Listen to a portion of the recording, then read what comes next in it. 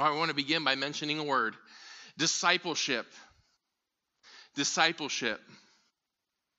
There are many fallacies about discipleship within the church at large today, and some in the room are familiar with them. See if any of these sound familiar.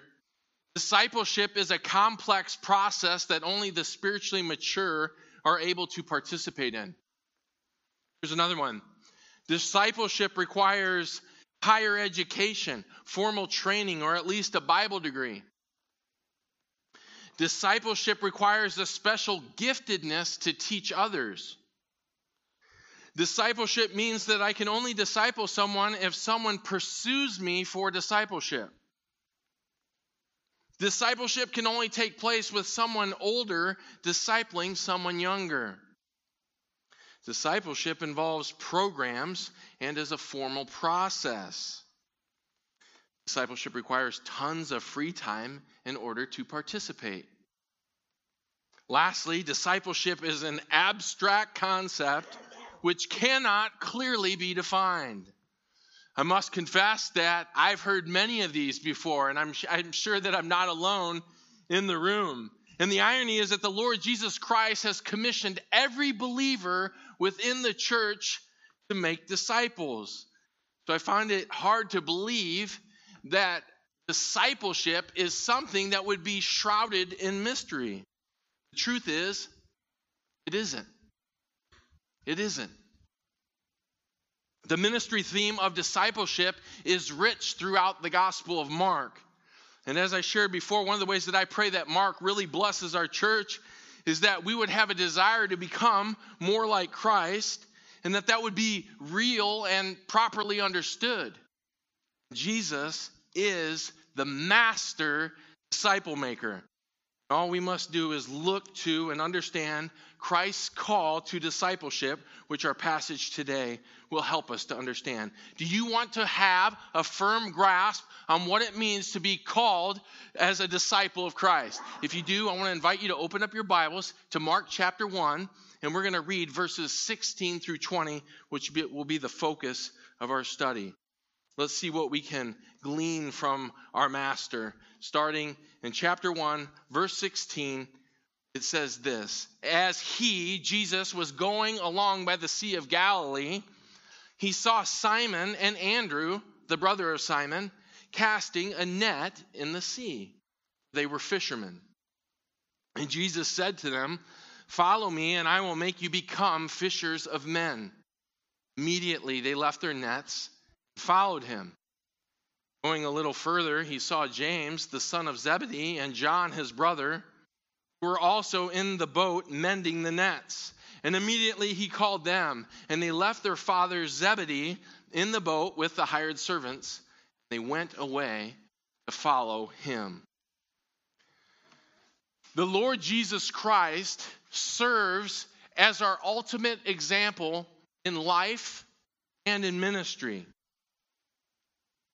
He models humility, service to others, living a life of sacrifice and devotion to the Father's will. He models righteousness, courage, and compassion as he ministers to those who are suffering. He's also our model of prayer, of living the Spirit-filled and Spirit-led life. He's our model in resisting temptation, as we saw just a few Sundays ago when he went out into the wilderness to defeat Satan. The scriptures are purposed in teaching us to follow Jesus, and specifically purposed in teaching us to follow his example. Husbands are called to love their wives as Christ loved the church, giving himself up for her. We're also called to follow the example of Christ when it comes to our patience and our long suffering. Just as 1 Peter 1:21 says, "For you have been called for this purpose, since Christ also suffered for you, leaving you an example for you to follow in his steps." The Lord Jesus Christ serves as the supreme example in everything, and this also includes making disciples. The title of our message is Fishing for Fishermen, a Christ call to discipleship. Our passage reveals three actions in Christ's call to discipleship to make you and I more effective disciple makers. And it's my hope today, as we continue our study in the Gospel of Mark, as we also zero in on this passage, that a number of fallacies that are associated with discipleship, that those will be confronted. We'll be able to see defining principles of application that God has for us. The first defining action that our passage reveals is in your notes, and it says this: Jesus pursues his disciples. And it starts with his pursuit of Simon and Andrew. Look at verse 16. As he was going along by the Sea of Galilee, he saw Simon and Andrew, the brother of Simon, casting a net in the sea. They were fishermen. And Jesus is intentional in his pursuit. He is fishing for fishermen. Last week we mentioned that there's really nothing significant about the region of Galilee.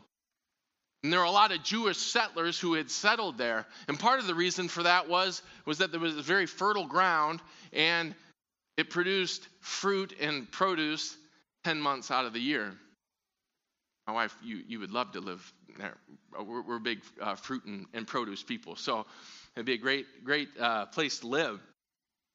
Well, also within the region, there was this massive lake, which was about 13 miles long, 7 miles wide. And so because of its mere size, it earned the name the Sea of Galilee. In the first century, fishing was a thriving industry. During this time period, there were over a dozen ports on the Sea of Galilee and several towns on the northwest shore. And fish, not red meat, not chicken, poultry, fish was the staple food of the Greco-Roman world. And evidence of this can be seen in feeding of the 5,000, for example. What did the disciples have to eat? Just a couple barley loaves and a couple fish, right? That was the staple food. Fish from the Sea of Galilee was exported and prized in surrounding regions, even as far as Alexandria in Egypt and Antioch in Syria. So Jesus picked a great fishing spot to fish for disciples. And we can safely assume that he was preaching the gospel as he went, as we learned in our message from the previous verses last Sunday. In the Greek, Jesus preaching the gospel of God is actually in the present tense. And so what this means is that this was a habitual or an ongoing action of his ministry. Jesus is preaching the gospel of God, and he's looking for men that he is going to help become disciple makers. One principle that we can learn from Jesus' pursuit of his disciples that we can apply to our walks immediately is that we should be looking to make disciples. If Jesus pursued his disciples, then perhaps we should pursue ours. Seems pretty straightforward, I know. So often we hear about the need within the church for people to pursue discipleship that I think that we lose sight of the fact that each one of us is commanded to make discipleship happen by pursuing and investing in the lives of other believers. So to some degree, I believe that the church has it backwards. We understand that discipleship works both ways. Actually, there's 4 ways, and you can see it on our sign right over there, Cornerstone Bible Church, Disciples for Life, that there is an aspect of us being discipled, right? But as it relates to making disciples, right, all 4 of those are involved. There's a lateral aspect in peer discipleship relationships. And then there's this outpouring, which we're going to talk about during this message, of how we invest what we're learning and our lives really into the lives of other people. There needs to be what I would call a paradigm shift in our thinking. It's not just about being discipled, but it's about making disciples. And we'll share more about this when we talk about the goal of Christ's discipleship under our next point. There needs to be an active, engaging aspect, not only where we're trying to reach unbelievers for the gospel, but that we're also challenging converted hearts to grow. Amen? That we're not content with where we're at. We're not. There has to be a paradigm shift, I believe, in our thinking. One commentator was speaking about the fishermen that Jesus identified, Simon and Andrew.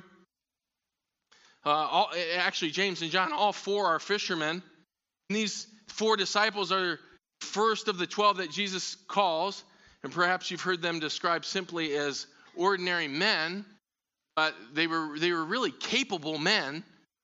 And I got ahead of myself. One commentator shared the fact that fishermen in Galilee competing in the larger Mediterranean market, it testifies to their skill, prosperity, and ingenuity, and probably to their command of Greek, which was the international language of business and culture. I share this insight because so often we have heard that the 12 were just ordinary men, and though this is technically true, even Dr. MacArthur would agree that description can minimize the fact that they were very capable, they were skilled, they were hardworking and effective communicators because of their background. And I mentioned Dr. MacArthur specifically because he wrote the book that many are familiar with called 12 Ordinary Men. Show of hands, anyone read the book, 12 Ordinary Men? Yeah, I figured a few have. And it emphasizes the fact that these men were capable and they were diverse and they were able to connect with both Jews and Gentiles. And here's a brief description of each of these four. Simon, also known as Simon Bar-Jonah, Simon Peter, is described as the apostle with a foot-shaped mouth. It was very common for Peter to speak first and to think second. And the Lord often had to rebuke him as a result.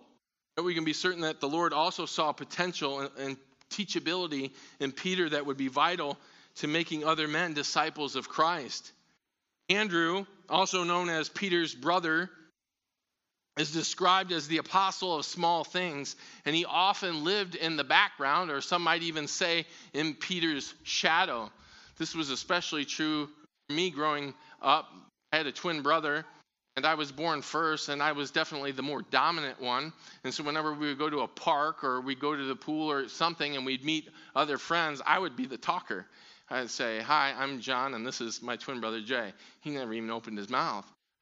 Maybe you grew up in a dynamic like that, even within your family. You had somebody who spoke on your behalf. Well, Andrew was the first of all the disciples to be called, and he was often the means used to introduce others to the Lord. And in the Gospel of John, in chapter 1, in verses 35 through 40, we learn that Andrew was a disciple of John the Baptist, and here is what it says. If you want to flip there real quick, John chapter 1, verses 35 and 40, and we're going to actually refer to this passage as a later point, under our third point in the sermon, to see something that's essential for us to see.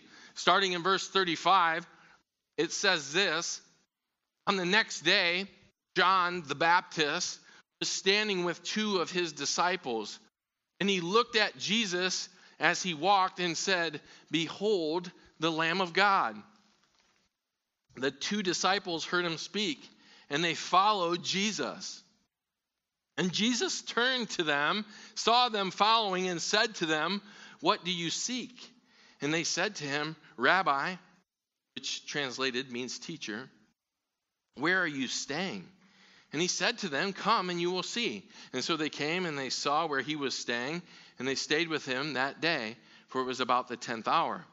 And one of the two who had heard John speak and followed him was Andrew, Simon Peter's brother." John MacArthur says this about Andrew: "His eagerness to follow Christ, combined with his zeal for introducing others to him, fairly typifies Andrew's character." End quote. So without question, the Lord saw potential in Andrew when he pursued him. James and John, also known as the sons of Zebedee and later on as the sons of thunder, each were known for special qualities as well. James is also referred to as is specifically referred to as the apostle of passion. And it's interesting because the only time that he's mentioned by himself is actually in the book of Acts, where it's a reference to his martyrdom. If there's a key word that applies to his life, it is the word passion. We know little about him. It's obvious that he was a man of fervor and intensity, boldness, courageousness, so much so that in the end, it cost him his life. He was led away and he was imprisoned and he was executed. But we do know this, that Christ saw in him a man who would be committed to God's will and to making disciples. John, known as the brother of James, was known as the apostle of love, and he's an apostle that we've recently grown more familiar with in our care group study because we've been going through the epistle of 1 John. He also wrote the gospel account of John as well as the book of Revelation. And oftentimes in 1 John and in the gospel of John, we see his tender affection for God's people, and without question, we see his love for the Lord Jesus Christ permeate through his writings. The love and loyalty of John is something that Jesus recognized to help him be a strong disciple maker. This is another way, or really a takeaway for our church, I believe, as well, as we consider the reality of what the Lord saw in the diversity of these men, that it was going to provide them with leverage and connections with people. And I think that we are very blessed as a church. We're a very diverse church, and it's something that we need to steward well. God has provided us leverage to make connections and to disciple a number of people because of our diversity. Some of that is related to our ethnicity and our cultural background. Some of it is related to our education and to our employment, our careers. It allows us to make connections. Some of it's associated with personal interests and hobbies that we have. Some of it's related to the ages and makeup of our families, or even in our singleness, all of which is an opportunity for us to make connections and disciple people and have the opportunity to initiate discipleship relationships that would be impossible if we were all the same. How boring would that be? We're all the same too. Just be boring. It's encouraging. This is leverage. We can use this as leverage to make connections. We can use our youth. We can use our age. We can use our experiences in school. We can use homeschooling as an opportunity to connect with other people who homeschool. There's so many things that our church exists, or that are part of our church, that provide us with leverage. When the Lord pursued you, when he called you to himself to follow him, he sees something in us. He does. He created us. He knows that just like the disciples that he called, that there are strengths and there are weaknesses. He knows us, every detail.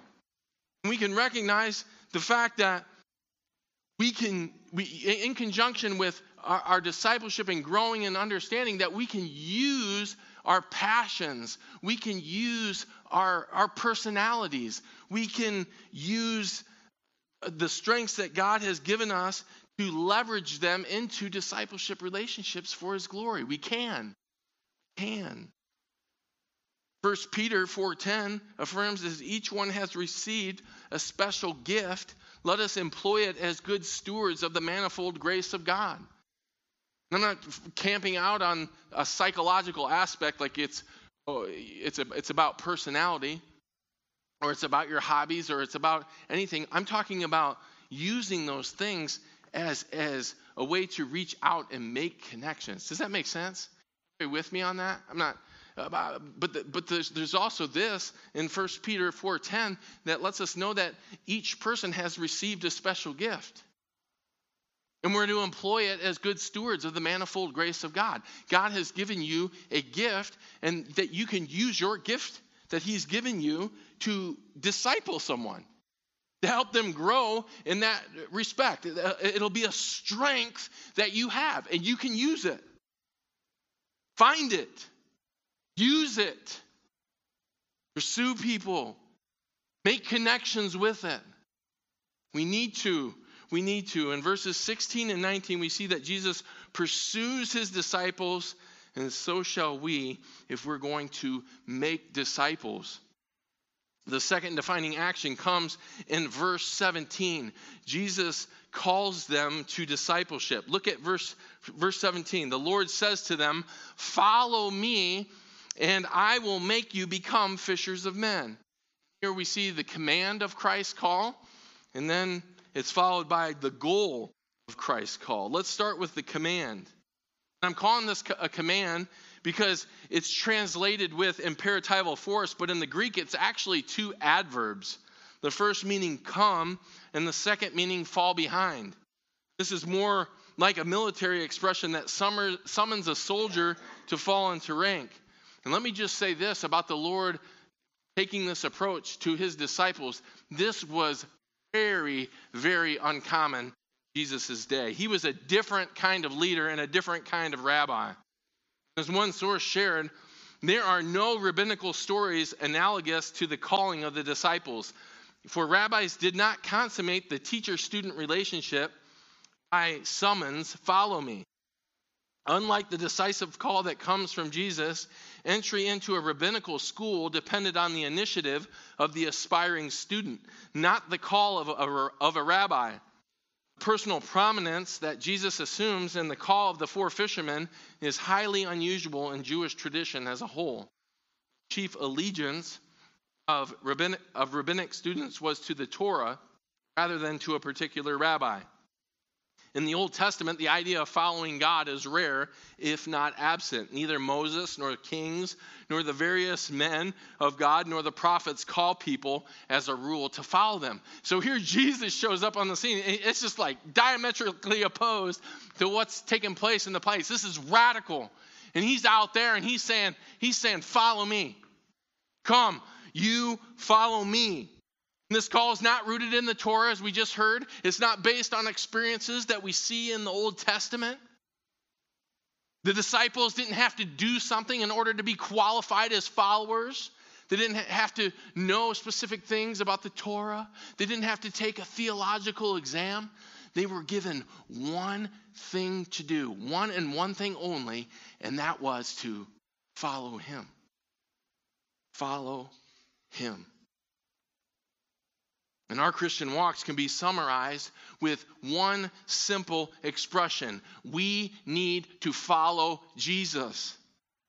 If we follow Jesus, we will be faithful and we will be fruitful in our lives. All that the disciples needed to learn and do could only be learned and done as they followed Jesus. And one commentator shared, "Only as Jesus is followed can he be known." Posted that on my Facebook. I love that expression. But as it relates to our context in making disciples, if I can just expand on it, only as Jesus is followed will we be effective in our disciple making. All the other intrinsic actions of being a disciple maker flow out of following Christ.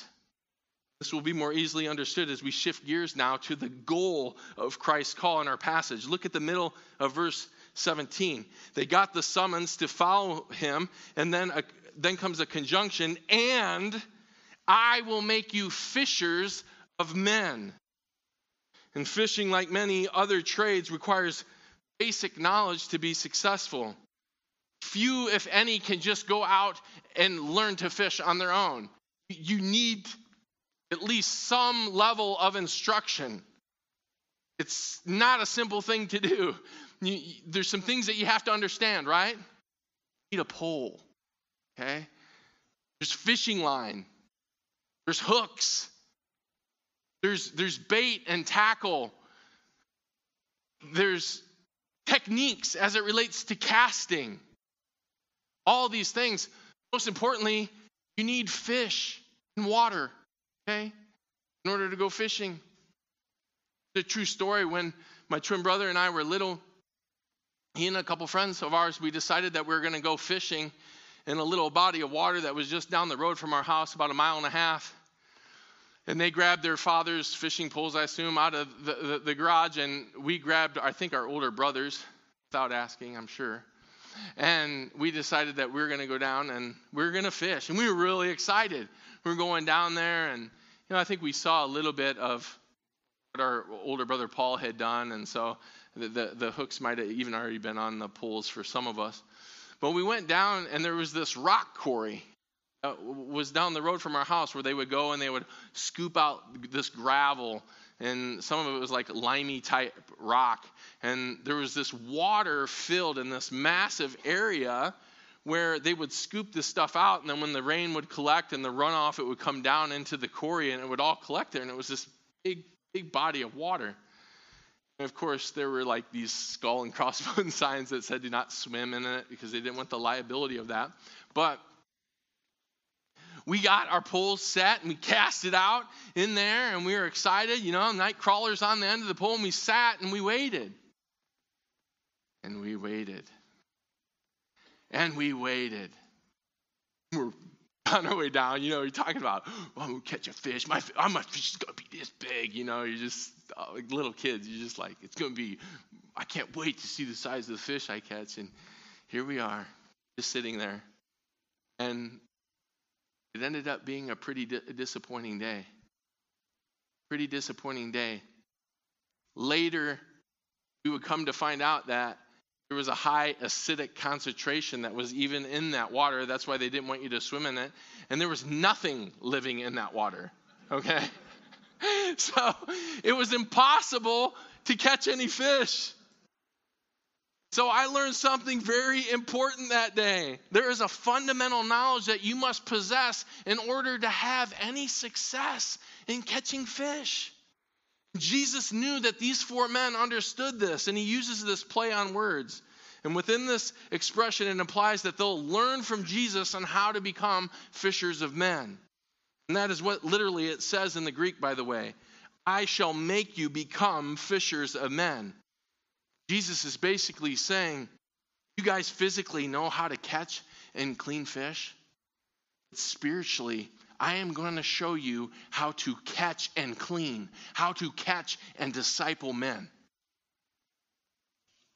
And this is the goal of Christ's call. To be a spiritual fisherman is to be a disciple maker, and it requires 4 ongoing commitments that are recorded in your outline. And these, I hope, should sound somewhat familiar to you. 4 ongoing commitments to fulfill Christ's call as a disciple maker. And the goal of Christ's call to discipleship is that each person's life in the church would reflect these 4 commitments. First, you and I must follow Christ. Question for you. Who is going to be used in your life to make you the most effective disciple maker that you can possibly be?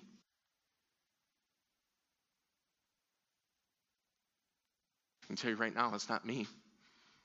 It's not a pastor. It's not the elders. It's not a care group leader.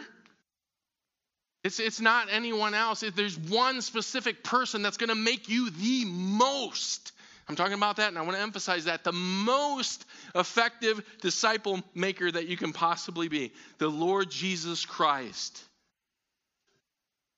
It's the Lord Jesus Christ. Will God use other people? Of course. Give you a sigh of relief. But even as God uses other people, their spiritual influence and impact on our life will come to bear only as they follow Christ. Only as they're following Christ can they influence our lives as a disciple maker. We must follow him. We must follow him. Second, you and I must learn from Christ. Just as it implies in our passage, we must learn from him to become the spiritual fishermen that he would have us be. We must take time to study him. This was a rebuke. Confessions of a pastor. It was a rebuke to my own heart. Even in my study this week, as I considered the reality, I've read on discipleship and have studied the word and have been discipled through the word. But the one thing that rebuked me the most and became evident that God just shined a spotlight on here, and I'm so grateful. As painful as it was, I'm so grateful that I have not looked to Christ as my supreme example in discipleship. That I'm not studying the person and the work of Christ and how he did it. And that, my friends, unlocks the door to our discipleship. We have to look to him, and I'm so grateful. I was just rejoicing. I was praising God, and I know many of you are too, as we've entered into this time to study the Gospel of Mark.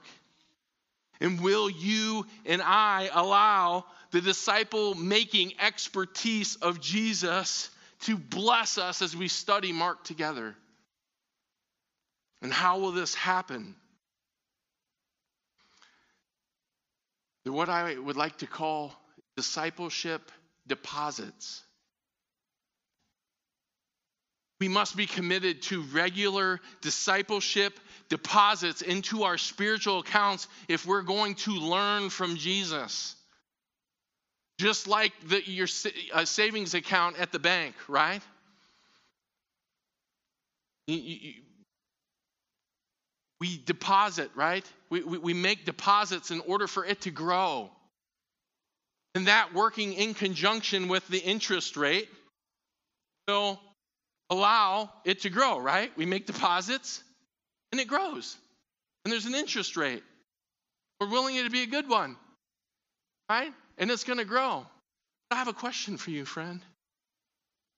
Can we expect that account to grow in great measure if we're not making large deposits into it? Can we expect it to grow in great measure? No, it'll still grow. There's still an interest rate, whatever it might be, 2%, 3%, whatever it might be, it's going to help it. And that's what is a picture of in our Christian walks. The Spirit is perfecting us. The Spirit of God that resides within is like a steady interest rate in our life. There needs to be large deposits and study in the Word. We need to be making those deposits into our account, deposits in deep, rich, focused times in prayer. Deposits come in many different ways. Deposits in serving others. It's there, but it has to be prioritized. It has to be prioritized, and it comes at a very high cost. There's time, effort, commitment, discipline. And I'm so grateful. Next week, Francis is going to have the opportunity to teach us on the high cost of discipleship. Well, there's a third ongoing commitment, and it's this: you and I must lead others for Christ. What does this look like practically?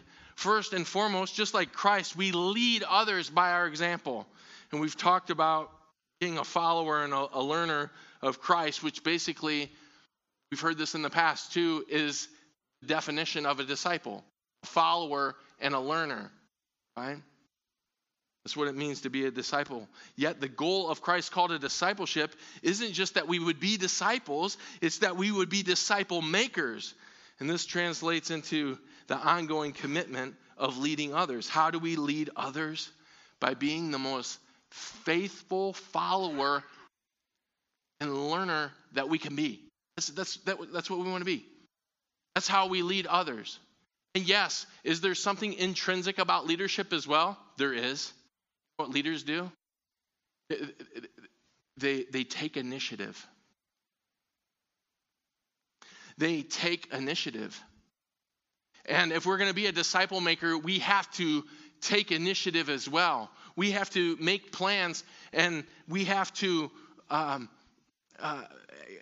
create the opportunities around us to make those deposits into the lives of other people. That's how we lead them. And that just doesn't happen on its own. You know, I wish it was just that easy, that we just snapped our fingers like that, but it's not.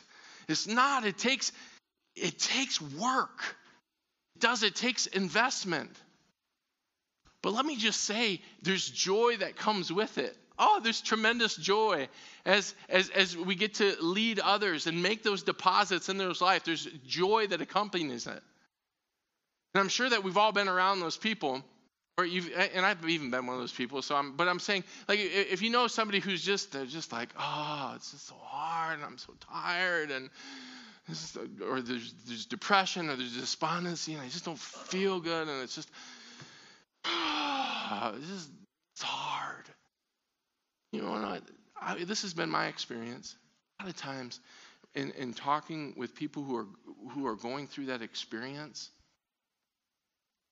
and you start asking them about their time in the Word, start talking, in a discipleship context, as you try to lead them in their understanding, like, are you? But how are you able? Are you praying?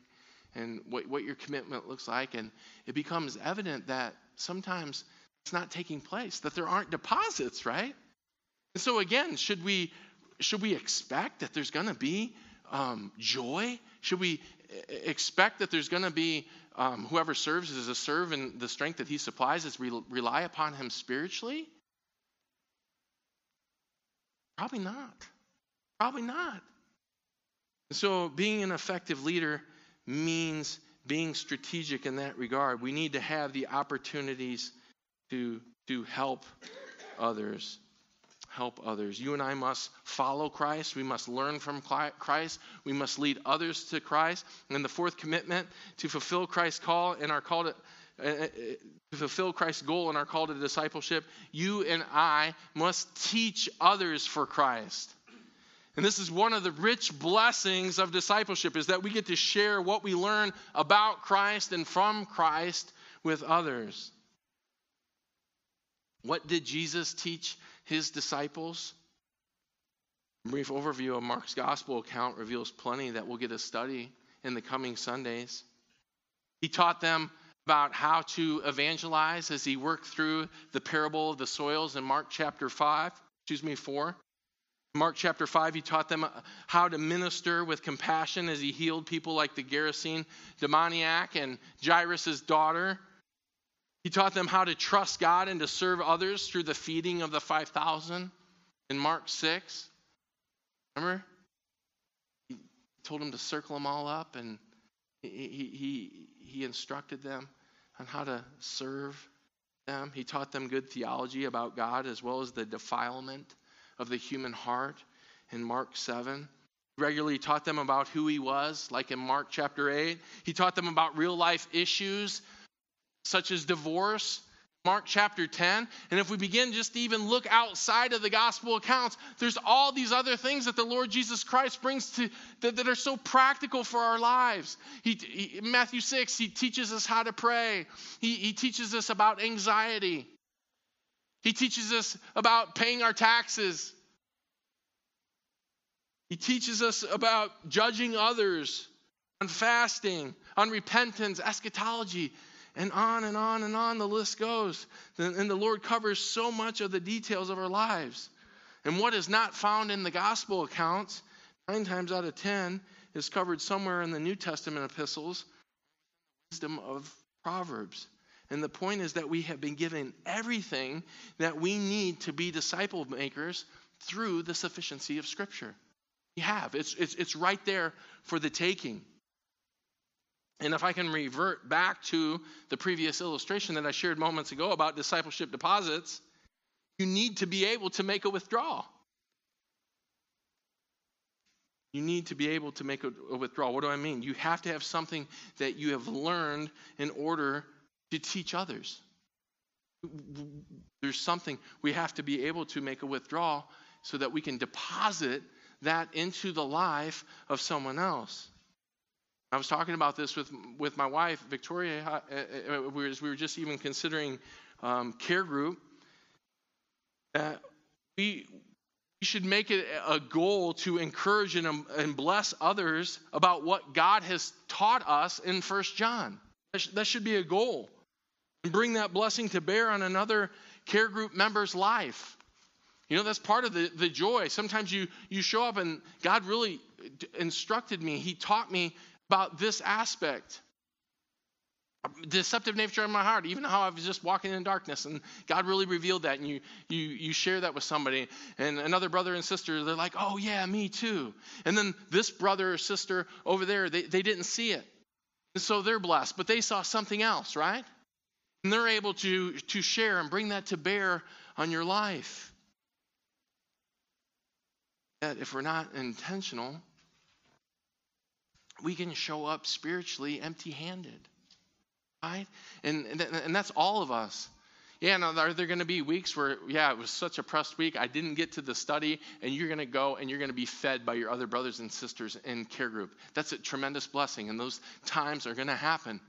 Yet at the same time, we want to make it a goal that we have deposits to bring and to share with the lives of those that we're engaged in discipleship relationships. And I'm convinced of the ministry. It is a discipleship ministry. And it is and can and should be effective, right? But it involves us reaching a little bit to become the teachers that we need to be. Well, what would the disciples' response to Jesus' pursuit and call to discipleship be? There's a third defining action within Christ's call to discipleship. The disciples respond obediently. Look at verse 18. And verse 20. Verse 18 says, immediately Simon Peter and Andrew left their nets and followed him. Verse 20, immediately he called them, and they, James and John, left their father Zebedee in the boat with the hired servants, and they went away to follow. I want to provide the context here so that we see it with clarity, because this is not what some believe a cold call, evangelistic effort by Jesus and them hearing him for the very first time. And that's why I drew special attention to the fact that what we read in John chapter 1 and verses 35 to 40, that we saw that Simon, his brother, Andrew, was a disciple of John the Baptist, right? Andrew was a disciple of John the Baptist. He was one of the two men that followed Jesus and got a chance to learn from him, right? And so had an exposure and may have even been there for the baptism, where after the Spirit descended and the voice was heard, this is my beloved Son in whom I'm well pleased. And they were excited that the Messiah had showed up. We go back to Mark chapter 1, and as you look in your Bible, question for you, we need to understand this chronology a little bit. What happens immediately after the baptism in all three synoptic gospel accounts? What happens next? The Lord's led into the wilderness, right, to be tempted. For how long? 40 days, right? And according to my football math, 6 times 7 is 42. So 7 days in a week. So he was out in the wilderness by himself being tempted for 6 days. So here we had the Messiah who had showed up on the scene. He got baptized, but then now he's going out into the wilderness. So a month and a half passes in time. And we don't even know how much time elapsed after the temptation in the wilderness before Jesus started his preaching ministry. Something tells me from the Gospel of Mark, and because he uses the word immediately, that he didn't waste a whole lot of time. He got ready to go out. And so in verses 14 and 15 that we learned last week, he's going out and he's preaching the gospel. And all of a sudden he's going along the Sea of Galilee. And these guys are in their boats. And who do they see preaching the gospel? The Lord Jesus Christ. And he says what? He says, follow me. Follow me, and I'm going to make you fishers of men. And contrary to what has been taught or been misunderstood, I believe by some, this was not just a cold call response. They were familiar. Jesus, and after John the Baptist's arrest, and because of what transpired, everything starts to escalate, right? There's buzz about Jesus going on. And even as we move down into chapter 1, verse 28, it even says that all the people, they were talking. This is a big deal now to all the Jewish people. They were talking. So the men that Jesus called to himself, right? This is, especially these 4 men right here, there was some familiarity. It wasn't just a cold call, but we can appreciate their response. It says, what did they do? They immediately stopped. You know what they recognized? The time is now. The message is him. The time is now. It's go time. If I can put it in a discipleship phrase, it's grow time. And they saw that they needed to follow the Lord Jesus Christ so that they could grow and become what he would have them be. Effective disciples. We need to see it. Oswald Chambers wrote this lengthy quote, and I want to use it as an opportunity to conclude our service by sharing it with you because it's important to see. It's called the crown of discipleship. The crown of John's discipleship was that his disciples became the disciples of Jesus.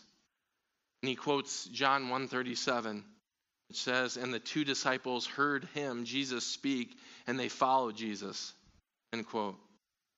If in the final issue the souls of those I have taught do not turn to Jesus when they see him, I have been a traitor. In the New Testament, it's never the personality of the preacher that counts. What counts is whether he knows how to direct those who come to him to Jesus. If a man preaches on the grounds of his personality, he's apt to be a detractor from Jesus. The only reason for presenting Jesus is that he is all in all to me, absolutely. Many of us know devotedness to a creed, to a phase of evangelical truth. Very few know anything about personal devotion to Jesus. The call to discipleship comes mysteriously as being born from above. Once a man hears it, it profoundly alters everything. It is like the call of the sea, the call of the mountains. Not everyone hears these calls, only those who have the nature of the sea or the mountains. And then only if they pay attention to the call. To hear the call of God to discipleship necessitates education and understanding and discernment. Never be afraid of a thing that is vague. The biggest things in life are vague as far as expression goes, but they are realities. Go, therefore, and make disciples of all nations. Not just go out and save souls, but go and make disciples. He says this, it's comparatively easy to proclaim salvation from sin. But Jesus comes and says, what about you? If you would be my disciple, deny yourself, take up that cross daily, and follow me. It has very little to do with eternal salvation. It has everything to do with our temporal value to God in Christ. And most of us do not care anything about our temporal value to God. All we are concerned about is being saved from hell and put right about heaven. And there is something so infinitely grander than that. And Jesus Christ gives us a marvelous chance of giving up our right to ourselves to him in order that we might become the devoted bondslaves of the one who saves us so supernaturally. Over the last couple Sundays, the Lord Jesus Christ has been doing something for us. We've been given at the end of his ministry, and the disciples were summoned to do what? Go out and fulfill the Great Commission. And the imperative and the command within that, as we progress in evangelism and discipleship, it's in that passage that's listed down there, Matthew 28, 16 through 20. The imperative in that passage is to make disciples. And you know what the Lord Jesus Christ is graciously doing at the beginning of his ministry? He's leading by example yet again. He is making disciples. He is the commission. He is the mission. And then he brings us along with that mission. How does it begin? He preaches the gospel.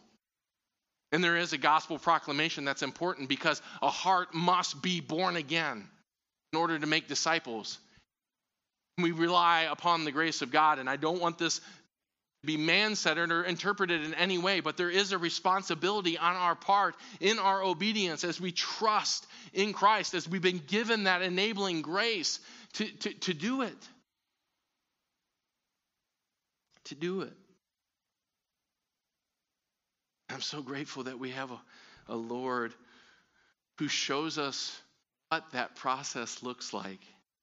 Let's be encouraged, and let's be prayerful that through our study of Mark that we'll gain a stronger grasp on personal disciple making as we look to Christ. May we all continue to grow in our understanding of the call to discipleship as Jesus makes each one of us, fishers of men. Amen and amen. Please pray with me.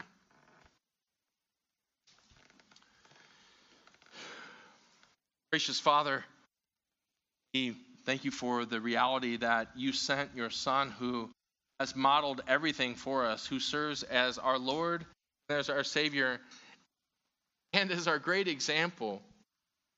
And we pray as we hear these words that some of us, as we consider the reality of our lives, we're so weak. And I confess it too. I was rebuked, yet I'm also very grateful that in your grace that you've made this provision that we can look to the Lord Jesus Christ to see how he effectively discipled people, and that we can learn from that, and that we would implement it, and that we would truly be followers and learners so that we could be leaders and teachers.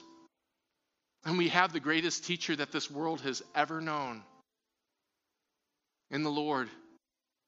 And we celebrate that.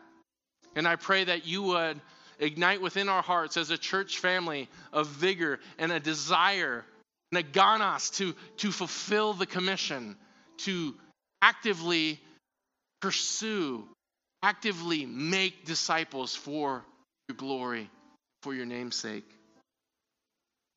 And we'll have to lean heavily upon you every step of the way.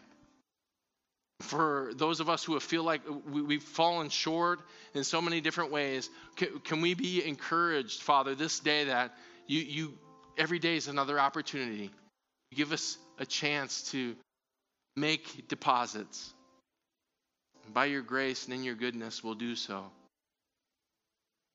We just pray that you'll help us. We plead for it. And though on this side of the cross, we often don't see the value that you have placed upon us and placed upon our lives in discipleship, I pray that as we continue to study, that we would be encouraged by that we were bought at the highest price with the precious blood of your Son. And it wasn't just so that we could be saved. It was so that we could be saved with purpose, and that we could do the very thing that you've called and summoned us to do. And that is to make disciples, to see the church grow so that you can be exalted in the world in which we live. And there are so many blessings that come with it. We thank you for each and every one of them. We look forward to seeing how you continue to grow us into the men and the women of God that you've called us to be.